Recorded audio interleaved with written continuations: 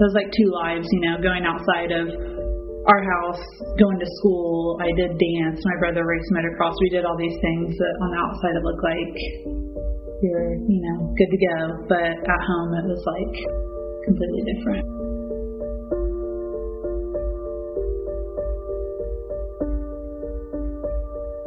It was kind of a volatile relationship because my dad was an alcoholic. And my parents fought a lot because he would come home drunk or not come home at all. And then when he came home, it was just all out arguing and fighting and, holes in the wall, scary situations, And then my brother and I were kind of like the byproduct of that, where he would kind of be in the middle of it, trying to break up their fight, and I would just be in my room kind of hiding and crying because I didn't understand what was happening. The next day it was like nothing ever happened, go on, and we didn't talk about it. It was tough.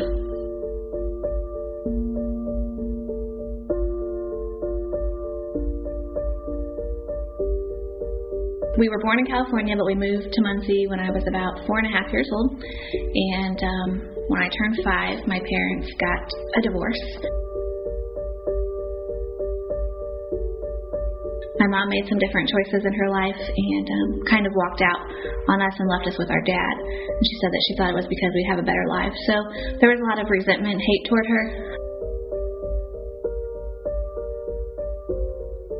My dad is from Mexico.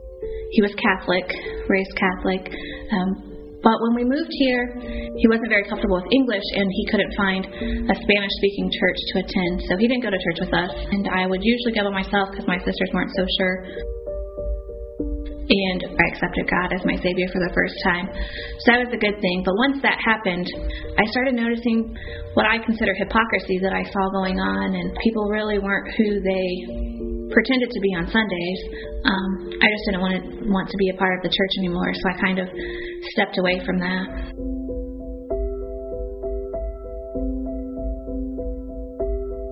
I didn't do very well at all in school.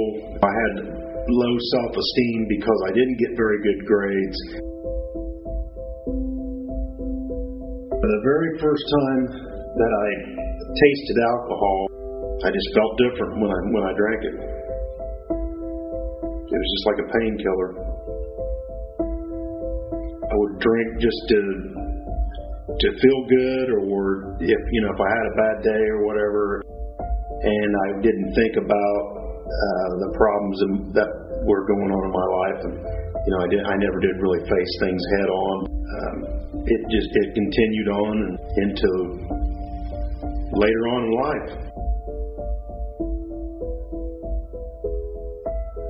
I knew God was there, but I just ran away from it because I was like, I can't ever, I just constantly mess up. I can't ever live up to this expectation. So I just started doing, bad things with experimenting with drinking and hanging out with kind of the wrong crowd and just trying to escape in different ways.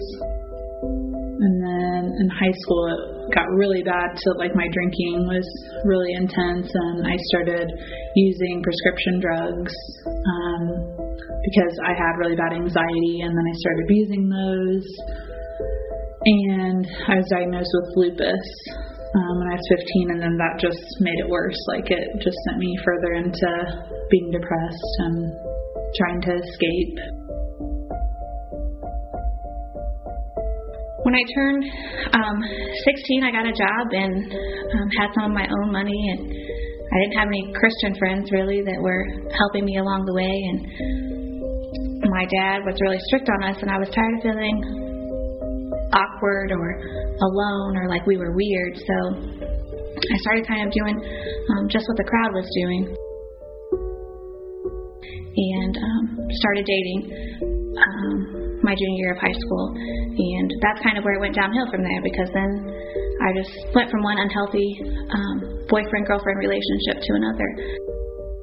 I had always signed cards at school about staying pure until you were married and things like that. And as soon as I started dating, that kind of went out the window. I met Brian my junior year in high school. By the end of his senior year, I was ready to move out, and I had mentioned to him, hey, I think I'm going to move out of my dad's house. He's like, let's move out together. It was probably, I think I was 26 years old, and I'd been partying a lot. And I did meet my wife, Judy, and I didn't know how really to be a husband, and I stopped growing when I started drinking. So I didn't really mature, and I wasn't mature in the marriage either. It got to the point where I was looking for something that was going to satisfy whatever I was needing at the time. I ended up having an affair, and my wife caught me in the lies, and she kicked me out of the house, and I lived a lot of times in my truck and hotel rooms and things like that.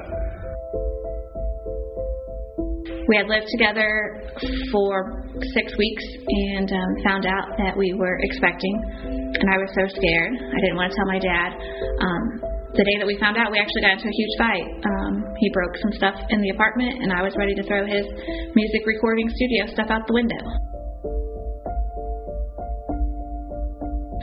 We made it through it and had our oldest son, Brayson, and continued to live together. But it was very unhealthy, and we were fighting in front of Brayson all of the time. The older he got, he was affected by it too, and I remember seeing him just cry and cry. Mentally, I was just done with the relationship. We just lived together, pretty much. And I actually started praying that God would just let him know that this wasn't going to work and that he just had to leave. I prayed for that for a very long time because it wasn't working, and in my head I was already gone. One night I got really extremely sick, and I heard a voice that said that you have a family. I drove actually to my house, and I knocked on the back door, and Judy she came outside, and the pain got worse and worse. Well, I did leave the house and went to the hospital, and they admitted me for pancreatitis. One night I took my entire bottle of prescription anxiety medicine, and I just remember waking up the next day not really believing that I was waking up, and just thinking, this is it. Like, I can't do this anymore. I hated myself. I just hated that I did the things that I said I wasn't going to do. There were definitely times that I thought I didn't want to live anymore.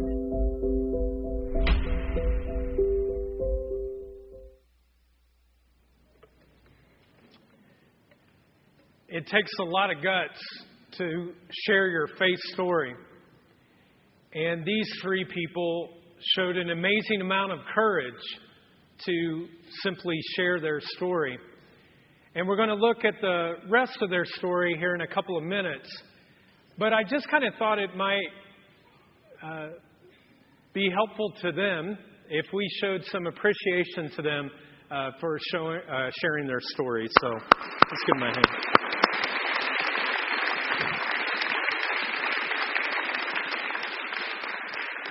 Well, happy Easter to all of you. We're so glad that you chose to hang out with us today. And today I want to talk to you about what is the most famous walk in the history of the world, and what I think is clearly the most famous walk in the Bible. It happened on Resurrection Day, 33 A.D., and we're going to read that story together. It'll come up on the side screens. And then also, I'm going to make some comments kind of along the way. So let's start with this Easter story. Now that same day, Resurrection Day, two disciples, that is, two friends of Jesus, were going to a village called Emmaus, about 7 miles from Jerusalem. Now, about how long does it take for the average person to walk 7 miles? Anyone want to take a guess? Some of you would have a heart attack if you walked 7 miles, right? But if you go about 3.5 miles an hour, it would take you about 2 hours. Okay, so 2 hours. Trivia buffs out there, anybody know who took the longest walk ever recorded in human history? Anybody know? Look to the side screens. It's that guy. His name is George Meegan, who in 1977 walked from the southern tip of South America to the northern tip of Alaska, 19,000 miles on that walk. Why did he do it? I have no idea. Well, let's look at the rest of the text. In verse 14, it says this: they were talking with each other about everything that had just happened. Now, in a moment, we're going to find that one of the walkers was named Cleopas. And Cleopas was a guy's name. Now, we don't know the other walker, whether it was a woman or a man. But I'm going to suggest to you, it's my opinion, that it was a woman. Do you know why? Because it said they were talking to each other on this walk. Two guys, if they're walking together, they don't talk. My opinion. Okay. Verse 19. As they walked and discussed these things with each other, Jesus himself came up to them, but they were kept from recognizing them. Now, how did God arrange that? I mean, think about it, folks. Jesus is the most recognizable person in all of Jerusalem and of all Israel at this time. Everybody has recognized him. And so it's something God arranged. Now, how did he do that? I have no idea. I don't know. So Jesus asked them, what are you discussing as you walk along? It's a fair question. They're walking, and here's the question. But what's interesting, when he asked this question, they stopped walking.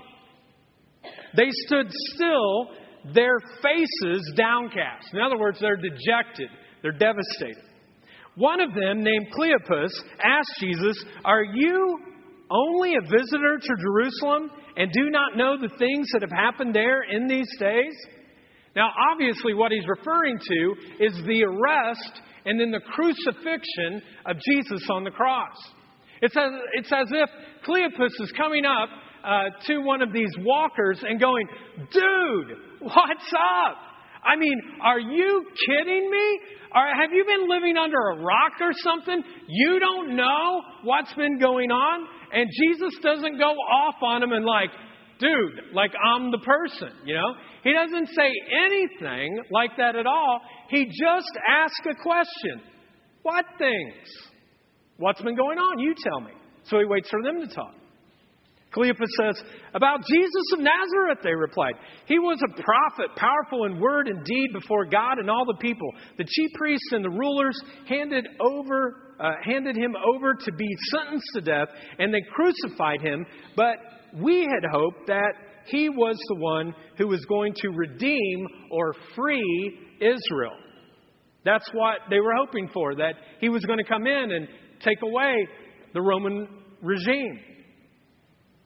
Goes on. And what is more, it is the third day since all this took place. In addition, some of our women amazed us.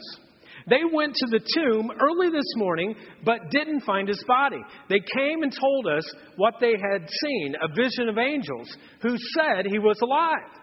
Then some of our companions went to the tomb and found it just as the women had said. But him they did not see. Which in other words means they thought the body was stolen or they thought it was desecrated. So how does Jesus respond to these dejected travelers? I mean, does he say, hey, I understand your pain. I know what you're going through. can I pray for you? Not really, folks. This is what he says. He said to them, how foolish you are, and how slow to believe all that the prophets have spoken. Did not the Messiah have to suffer these things and then enter his glory? It's like whammo, bam. They're like, dude, can't you give us a little compassion here? You thought Jesus would be a little bit softer, but he's not. He comes straight forward. And then verse 27. And beginning with Moses and all the prophets, he explained to them what was said in the scriptures concerning himself. So Jesus talked with them all the way on these 7 miles. Now, quick question. How long did Jesus have to give his sermon on that walk? 2 hours. Settle in, folks. You know, what is fair is fair. Don't leave. Some of you are leaving. Don't do that. Well, eventually, they arrive at the home of one of these travelers, and Jesus gives indication that he's going to actually just keep on walking. And verse 28, I love it. Jesus continued on as if he was going on further. It's as if Jesus saying, okay, you guys done with this conversation? I'm okay with that. You won't hurt my feelings. If this is enough, this is enough. You need to listen to this, folks. Jesus will never force himself into your life. He didn't force his way in on that day. He doesn't force his way in today. And he will not force himself any day. Verse 28. And they approached the village to which they were going. Jesus continued on as if they were going farther. But they urged him strongly, stay with us, for it is nearly evening. The day is almost over. So he went in to stay with them. When he was at the table with them, remember the Lord's Supper had just happened. He took bread and broke it and began to give it to them. Verse 31. Then their eyes were opened. It's like they had these scales on their eyes and they see him break bread because they'd seen him do that before. All of a sudden now the scales come off and they recognize him. And as soon as they recognize him, look what the text says. And he disappeared from their sight. Verse 32 concludes. They ask each other, were not our hearts burning within us while he talked with us on the road and opened the scriptures to us? And after these 2 walkers finish this time, they run back to Jerusalem. And when they run into the house where all the disciples are, and they're like, Jesus is alive. Like, he's really alive. We just had a 2-hour sermon with him. We walked 7 miles. He broke bread in our house. He's alive. We've seen him. We're eyewitnesses. Folks, this is the most amazing walk in the Bible. There is no walk that compares to it. So let me unpack just a couple of things from this walk. Now, first of all, you have to realize, folks, the reason that they're really bummed out and the reason that they're kind of upset and devastated is because they thought Jesus was going to come and overthrow the Roman government. This Roman government had been a nasty regime, like Nazis, and they had controlled everything. The disciples saw Jesus came to overthrow the government. Their entire lives were filled with Romans being around them. And they were sick and tired of seeing Roman soldiers. Soldiers by their house. Soldiers in their yard. Soldiers on the streets. And to top this off, the Romans actually taxed the Jews more than anyone else, and they barely could even survive. And they're sick and tired of seeing these guys. They wanted them gone. And then all of a sudden, this young leader shows up. And he's fantastic. He's smart. He's trustworthy. He's a good communicator. He's fearless. And to top it all off, folks, he does supernatural miracles. Like he is who the leader should be. They thought to themselves, he is the one. He's the one. He's the Messiah. He's the one we've been waiting on for 700 years. And he's going to make our life easy. He's going to make our life more comfortable.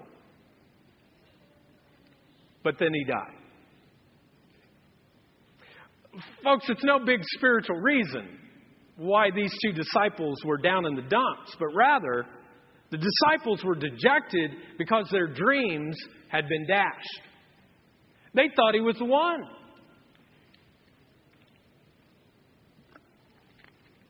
You see, when they said redeem Israel, that word redeem means to set free. And what they thought was that he was going to set free the oppression that they experienced from Rome.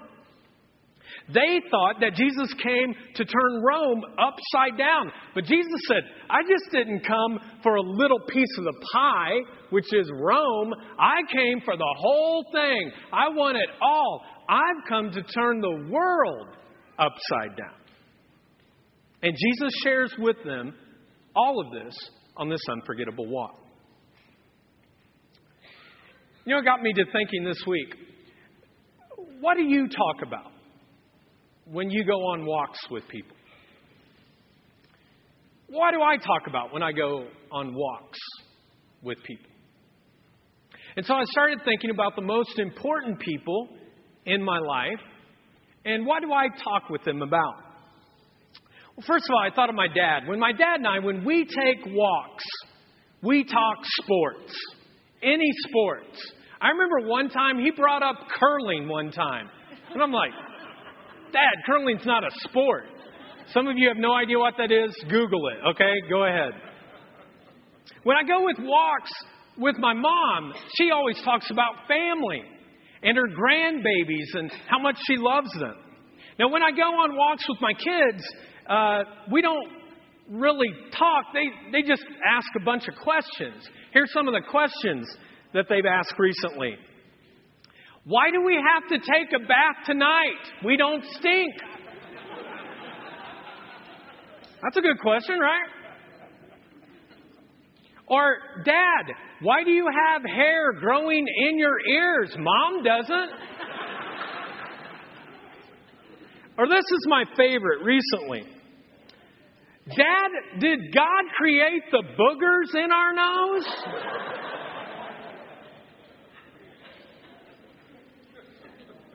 My kids are messed up. I mean, they just... Now, when I go on walks with my wife, I always think it's going to be like a romantic walk. But what I find is that I never get to talk. She just talks the whole time. And usually it's about how hot I am, you know? It's embarrassing. It's like really embarrassing, you know? Well, this kind of walking and talking got me thinking this week that if Jesus took a walk with you, what would he talk about? Now, as Jesus walked with these two disciples, we know what he talked about. Verse 27 tells us this. And beginning with Moses and all the prophets, Jesus explained, he talked to them what was said in all the scriptures concerning himself. Now, when that scripture says, and beginning with Moses, what he's asking is, what did Moses write? Well, Moses wrote the first 5 books of the Bible, including the first book of the Bible, Genesis. And Jesus takes them all the way back to the first chapter of the first verse of the Bible. In the beginning, God created the heavens and the earth, the water and the skies, the plants and all vegetation, all the animals. And after all of these things, if you read the text, it says, and it was good. But then it comes to God creating human beings. And God adds one word. It's up here on the screen. Let's read it out loud together. God saw what he made, and it was very good. Now, what's the word before good? What is it?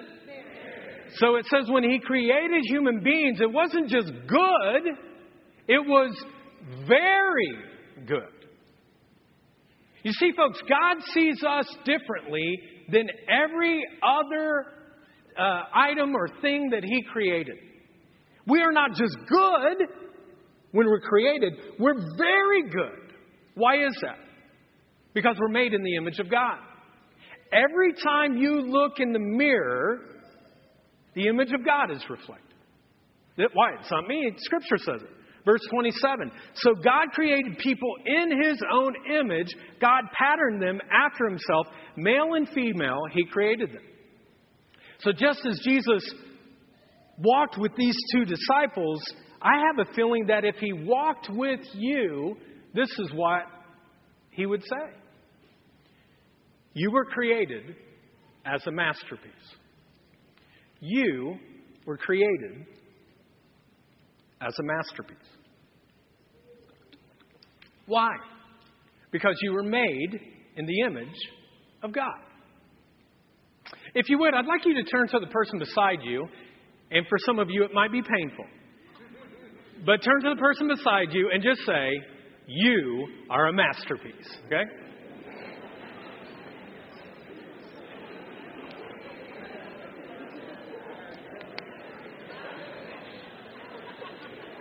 Now, I know some of you were about ready to kill the person when you walked in, right? It took everything to say that. But you really are. You are a masterpiece. You're a Monet. You're a Rembrandt. You're a one of a kind. Now, for some of you, we're glad God only made one, okay? But you're one of a kind. This is what the Bible says. For we are God's masterpiece. He has created us anew in Christ Jesus so that we can do the good things He planned for us long ago. You are God's masterpiece. You were created by God to be loved by God. And God is constantly creating something new through Jesus Christ so that you can do good in this world. This is the only problem. And the problem is that sometimes we're not satisfied with being God's masterpiece. You know why? Because we want to be the master. We don't want to be the created thing. We want to be the creator. We want to be master. We want to be the master of our lives. We want to be the master of our house. And ever since God created human beings, the temptation has always been present. We don't want to follow God. We want to be God. And that was the very first sin that happened in the garden. When Adam and Eve are in the garden, the sin is not that they ate some fruit. The sin was that they wanted to be God. They wanted the same power. They didn't want to be a masterpiece. They wanted to be their own master. And get this, within 3 generations of Adam and Eve, from that original sin, were introduced into the human race. And what's introduced are things like this: hatred, violence, envy, polygamy, deceitfulness, drunkenness, immorality, and murder. And from there, it's like the human condition goes further south, that by the time that you get to the 6th chapter, just 6 chapters, God makes this observation of the human race. This is what He says. The Lord saw that the human beings on earth were very sick, and that everything they thought about was evil. The next verse has God grieving this fact. And when He saw it, the Scripture says, His heart was filled with pain. God's heart was broken. It's as if God was saying, this was not the way it was supposed to be. This is not what human beings were supposed to do. You know, I think that on the walk to Emmaus, and I think if Jesus took a walk with you, one, He would say, you were created to be a masterpiece. But the second thing he would say is you are ill-equipped to be your own master. You're ill-equipped to be your own master. And every time that we try to be our own God, every time that we try to run the show, every time that we try to make our own rules, we make a royal mess of it. Because we were not created to be the master. We were created to be the masterpiece. So back to the walk. Jesus is walking with these two guys. He's telling the whole story of Moses. And the two disciples are listening and they're wanting to know, well, what were God's options then? And I think there were three options. I mean, once human beings decided they wanted to be their own gods, what did God have? What was his options? The first is God could just turn his back on humanity. Just say, forget them all. Just let them self-destruct. People are good at that, aren't they? Second choice was God could have eradicated all human beings. Just wipe them up, blow them up, get rid of all of them. Or the third option, which I believe Jesus would share with you and he would have shared on that road to Emmaus, is this: to redeem and restore fallen people. That you are worth being redeemed, set free, bought back, and restored. Now, folks, this was the riskiest option. It's the option that was going to cost God the most. But it's the option he chooses. And at the centerpiece of this option that he chooses, the way he pulls it off, folks, the way he pulls it off takes your breath away. Everyone who truly understands this for the rest of human history are amazed at the choice that he made. Now, this centerpiece actually happened 700 years before Jesus even came to planet Earth. Listen to the words of this guy by the name of Isaiah. He was a prophet. God spoke to him, and this is what he wrote down 700 years before. But he, that is Jesus, was wounded for our transgressions. He was bruised for our iniquities. The punishment that we deserved was put on him, and by his stripes, or by his beatings, we are healed. All we, like sheep, have gone astray. I'm raising my hand, folks, because I have gone astray. There have been multiple times in my life in which I have ignored God, I have pushed him to the ditch, and I wanted to do my own thing. All we, like sheep, have gone astray. Each of us have turned from his own way. I have. And yet the Lord laid on him, that is Jesus, the iniquity, the sins, the wrongdoings of us all. I bet my house today that when Jesus was walking on that road, on Emmaus, he spoke this scripture to these two disciples. Because it is the central concept of Christianity. It is what differentiates Christianity from every other world religion.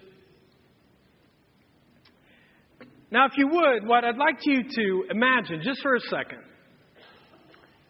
is that my left hand here represents you and me.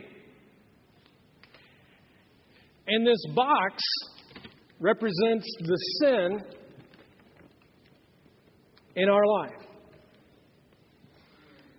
So that's us, and this is all of our sin. Your sin, my sin. This other hand represents Jesus. Scripture tells us that Jesus never sinned. He never had any sin. He shouldn't have to be punished for anything because he never sinned. And this is what this scripture says, that a transfer took place. That God the Father piled up all of our sin onto Jesus. And if you look at Jesus, you think that stinks for him. He didn't do anything wrong. He was perfect. He never sinned. And he took all of it on himself. But what do you notice about us now? This hand. It's free. There's nothing weighing it down. There's nothing holding it down. It's free. It's forgiven. It's cleansed.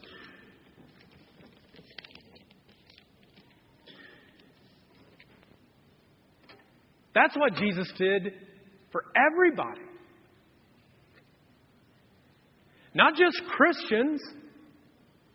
He did it for everybody.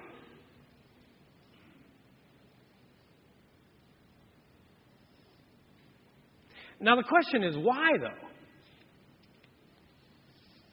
I mean, like, why would somebody do that? Jesus tells us. John 3:16. This is how much God loved the world. He gave His Son, His one and only Son. And this is why. So that no one need be destroyed. By believing in Him, anyone can have a whole and lasting life. You can be restored. God loved you so much that He gave His one and only Son with arms outstretched on a cross, on a blood-stained cross. And He would have died just for you if you were the only person in the world. Because when His number was called, He didn't get a chance to choose. He just chose everyone from that moment until He returns again. And you and I, the benefit that we get is we're free. We're forgiven. We're restored. You see, Jesus doesn't come to you and go, you're a little bit too messy. You are too messy. He says you are worth being redeemed and restored. You are worth being made new and free. Folks, you will never understand the fullness of life until you surrender your will and your show to Christ. You know, today, some of you, you're carrying a backpack on your back that looks like this. You know what's stuffed inside that? All your guilt and all your shame. And you've been carrying this year after year after year. And it gets heavier each and every year. And your shoulders were not built to have to carry something like that. It'll kill you. But if you come into a right relationship with God and you understand that Jesus died for all of your sins, this is what happened. He takes the backpack off. He says, don't carry it anymore. Give it to me. I'll lighten the load. You're free. Some of us have a deep need for our stained consciences to be cleansed. Some of us have done horrible things. We've hurt people that are close to us. We've done illegal things. We've done immoral things. We can't walk out into a sunshiny day and see the beauty in it because we have our eyesight that has been shaded by a stained conscience. But Scripture says that if you are rightly related to God and you understand what Jesus Christ did for you, that you can take the shades off and you can walk into the sunshiny day filled with a clean and a pure conscience. And folks, when you see it for the first time, you'll go, I can't believe it. Life is so different because my conscience is clear. It's clean. But I'm telling you, folks, only Jesus can clean your conscience. Some of us are drowning with anxiety about the future. You fear losing your job. You fear losing your house. You fear losing your marriage. You fear losing your kids. Scripture tells us that God can actually calm any anxiety in your life. It doesn't say that you're not going to have trouble in this life. It just says that when you do, you won't get so freaked out about it. You'll be calm. Raging waters around you, but you're calm. Because He will guide you. He walks with you. Some of us are terrified of dying. You know, I've been to a lot of hospital rooms as a pastor. Dozens and dozens and dozens of people who have died while I've stood by their bed. And people die very differently from each other. I've seen people who are far from God, that when they die, they're frantic. They start grabbing lampshades. I've seen them do it. They start grabbing their sheets. They start grabbing people. They can't let go of this world because they are terrified of the next life. And I've seen people before, people who've experienced horrible cancers, tumors, everything. And I've seen people who are connected to Christ die with a smile on their face. I remember one little lady, she was singing hymns to God. That was the last thing before she died. And I've seen people with a peace that surpasses human understanding. Just like into the next life. Folks, that's only available to people who have turned to Christ and accepted Him as Lord. So I'm just going to come right out and say it right here and right now. If you have never experienced that before in your life, maybe it's possibly time. I mean, maybe the reason that you're here this Sunday is not because someone twisted your arm or they said, we'll take you out to eat, or you got to come because we're having the big family dinner. Maybe God's whispering to you right now or within the next few minutes. He's tapping you on the shoulder. He's been doing this. He's saying it's time to surrender.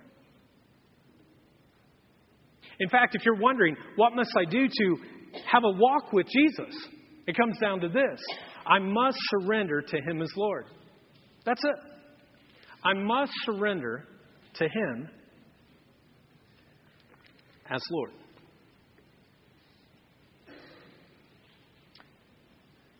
It's time to take a step out of the master role or the CE role and say, God, I surrender. I surrender to your love. I surrender to your guidance. Your ways are higher than my ways.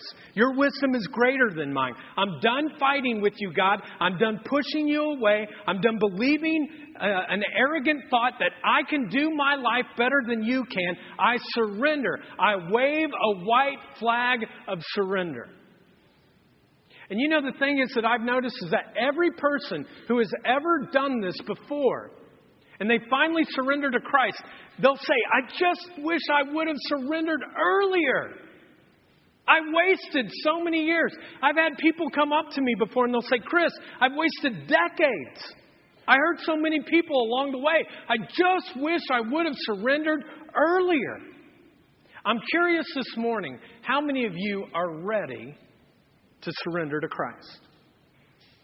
Or maybe you surrendered once in your life, and then you kind of took the CEO chair back, the master chair, and said, no, I think I can do it better myself.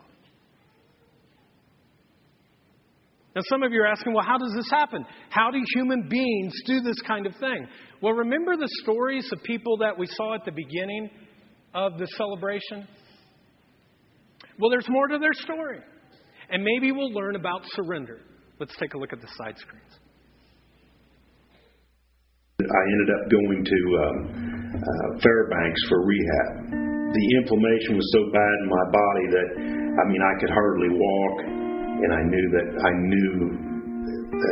things definitely needed to change, and there was a lot of praying. I just felt God tell me that we didn't make it through 5 years of fighting and arguing to just call it quits.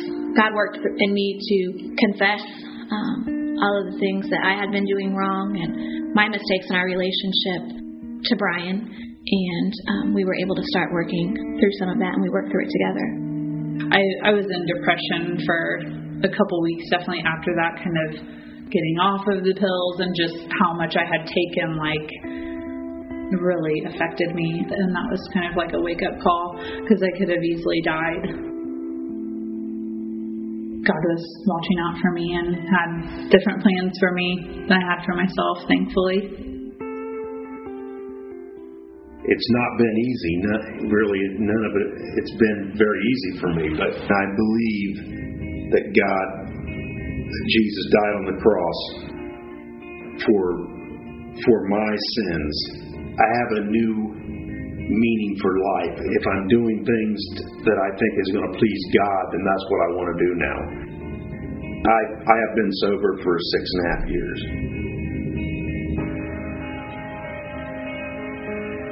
It's a total difference. I used to do those things to escape, and now I don't have a need for any of that anymore. I just turn, things over to God, and I've forgiven and reconciled with all my family, and I don't hold any resentment towards them for everything that's happened. So it's an amazing feeling. So we were baptized Easter of 2011, and July of 2011, Brian and I got married. God has worked a lot through in us so that we could be different. We're not perfect. We're not perfect parents. We're not a perfect married couple or even perfect siblings, but it's been drastic because it's affected my relationship with Brian, with my kids, with my siblings, with my parents. So it's been huge.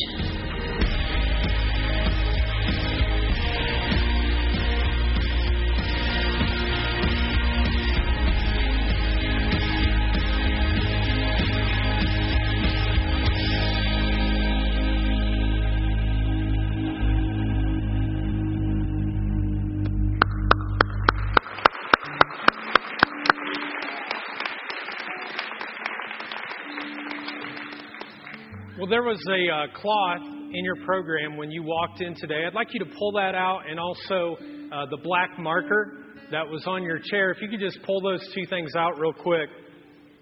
We're going to invite you to write something on that cloth. If you didn't get one or you don't have a program, just raise your hand. We'll get those to you. And I would strongly encourage you to place this on top of your program. Because if you don't, it's going to bleed through onto your Easter clothes. And Mama ain't going to be happy. But if it bleeds through your Easter clothes and you come whining to me, I already warned you, okay? Now seriously. Easter is all about new beginnings. And Scripture tells us that the same power that raised Jesus from the dead is a power that can be given to you. Anyone who asks it. All new futures begin with a fresh surrender. Let me say that again. All new futures begin with a fresh surrender. I have no doubt that some of you here today have a choice to make. And I think it's one of three choices of something that you can write down on this sheet. The first choice for some of you is just writing the word surrender. I'm fully surrendered to you, God. Maybe it's time for you to just mark this word down, surrender, with Easter 2013 or 2014. Some of you did it 2013, so Easter 2014, surrender. I'm asking God to simply guide my future. I don't know everything, God, but what I do know today, I want to say I'm surrendered to you. Just write it down. Easter 2014. Sign your name. Now, for others of you, maybe you surrendered at some point in your life, but then you took the CEO chair back. You took the master chair back. And what you need to do is to re-surrender. And I was thinking about it this week. That's what I wrote on mine. In the earlier celebration, I just wrote down, I'm re-surrendering to you. Easter 2014, Chris Bunch, fresh surrender. Now, for some of you, just to be honest, if you're here and you're being honest, please be. That's what we want to. That's the kind of church we want to be. But some of you, you just have to write, I'm still in charge. I'm still in charge. I don't know why you would want to write that, but you might. But I just want to ask you then, come and talk to me 6 months from now, a year from now, 2 years from now. How's that working out for you? Because what I found is it doesn't work out very well. You just kind of make it through life. And so I'm going to give you 45 seconds right now just to write this down. What would you write down? This is a moment between you and God. No one else is looking, just you and God.